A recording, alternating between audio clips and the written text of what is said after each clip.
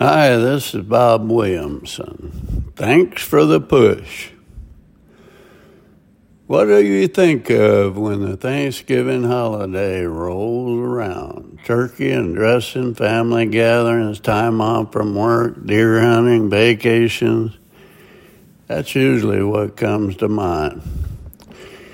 Recently, I faced a potentially life-threatening situation. Prior to taking the deciding test to determine the outcome, I went to the Bible, shut my eyes, and flipped through the pages. I was in hopes God would give me some reassurance.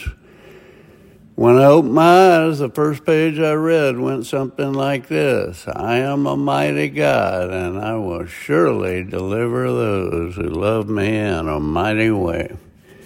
That settled it for me. The Lord's peace surrounded me, and I went to the operating room with a sense of calm. I repeated the verse as they wheeled me into the operating room. I told myself, I love God, He's mighty, and He will surely deliver me in a mighty way. Sure enough, I did just fine. This Thanksgiving, all I can think of is being thankful to God, not just for delivering me from a life-threatening situation, but for everything He's done for me. First and foremost, for sending Jesus to reconcile me to Him forever through His grace, but also for allowing me to be an American.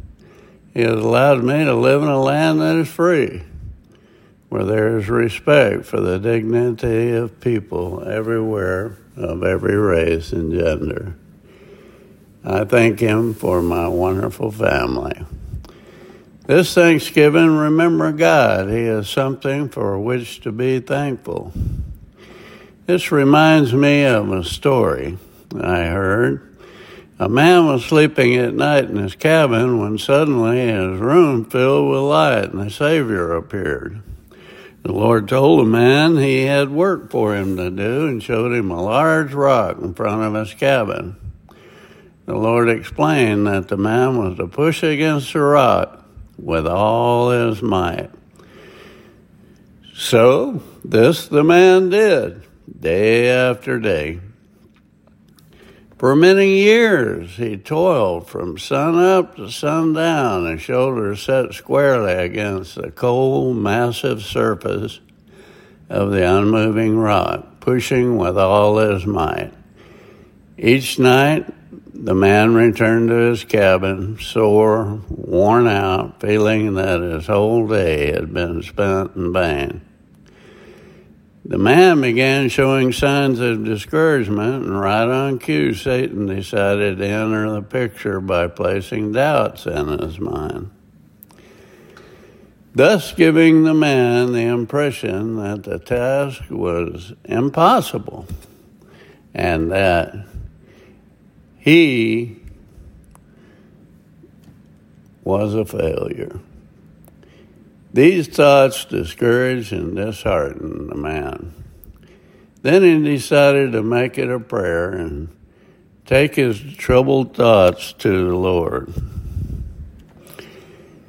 Lord, he said, I have labored long and hard in your service, putting all my strength to do that which you have asked.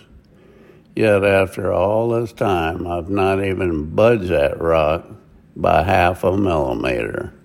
What is wrong? Why am I failing? The Lord responded compassionately, my friend, when I asked you to serve me and you accepted, I told you that your task was to push against the rock with all your strength, which you have done. Never once did I mention to you that I expected you to move it. Your task was to push. And now you come to me with your strength spent, thinking that you have failed. But is that really so? Look at yourself. Your arms are strong and muscled, your back sinewy and brown, your hands are calloused from pressure, and your legs have become massive and hard. Through opposition, you have grown much, and your abilities now surpass that which you used to have. yet you haven't moved the rock. But your calling was to be obedient and push and to exercise your faith and trust in my wisdom. This you have done. Now I, my friend, will move the rock.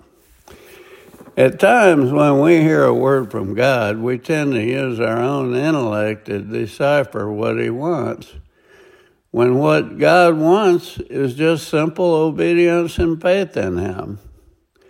By all means, exercise the faith that moves mountains, but know that it is still God who moves the mountain. When everything seems to go wrong, just push. When a job gets you down, just push. When people don't react the way you think they should, just push. When your money looks gone, the bills are due, just push. When people just don't understand you, just push. Push.